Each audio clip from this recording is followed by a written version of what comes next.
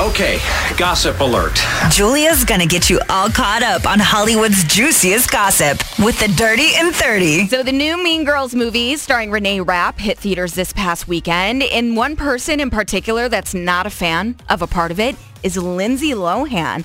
She said she was disappointed and hurt by a joke that was seemingly aimed at her in the new movie. Lindsay was saying that in the film, Megan Thee Stallion has a line that gives a not-so-nice term to describe redheads, which is actually a reference that dates back to 2006 when Brandon Davis infamously called Lindsay the controversial name as an insult during a night out in LA with Paris Hilton. I gotta say, 2024 is off to a start. I never thought I'd be reporting on Lindsay Lohan having beef with Megan Thee Stallion, but here we are. This has been another Dirty in 30, and every day during this time I get you caught up on what's going on, and you can listen anywhere on your Odyssey app.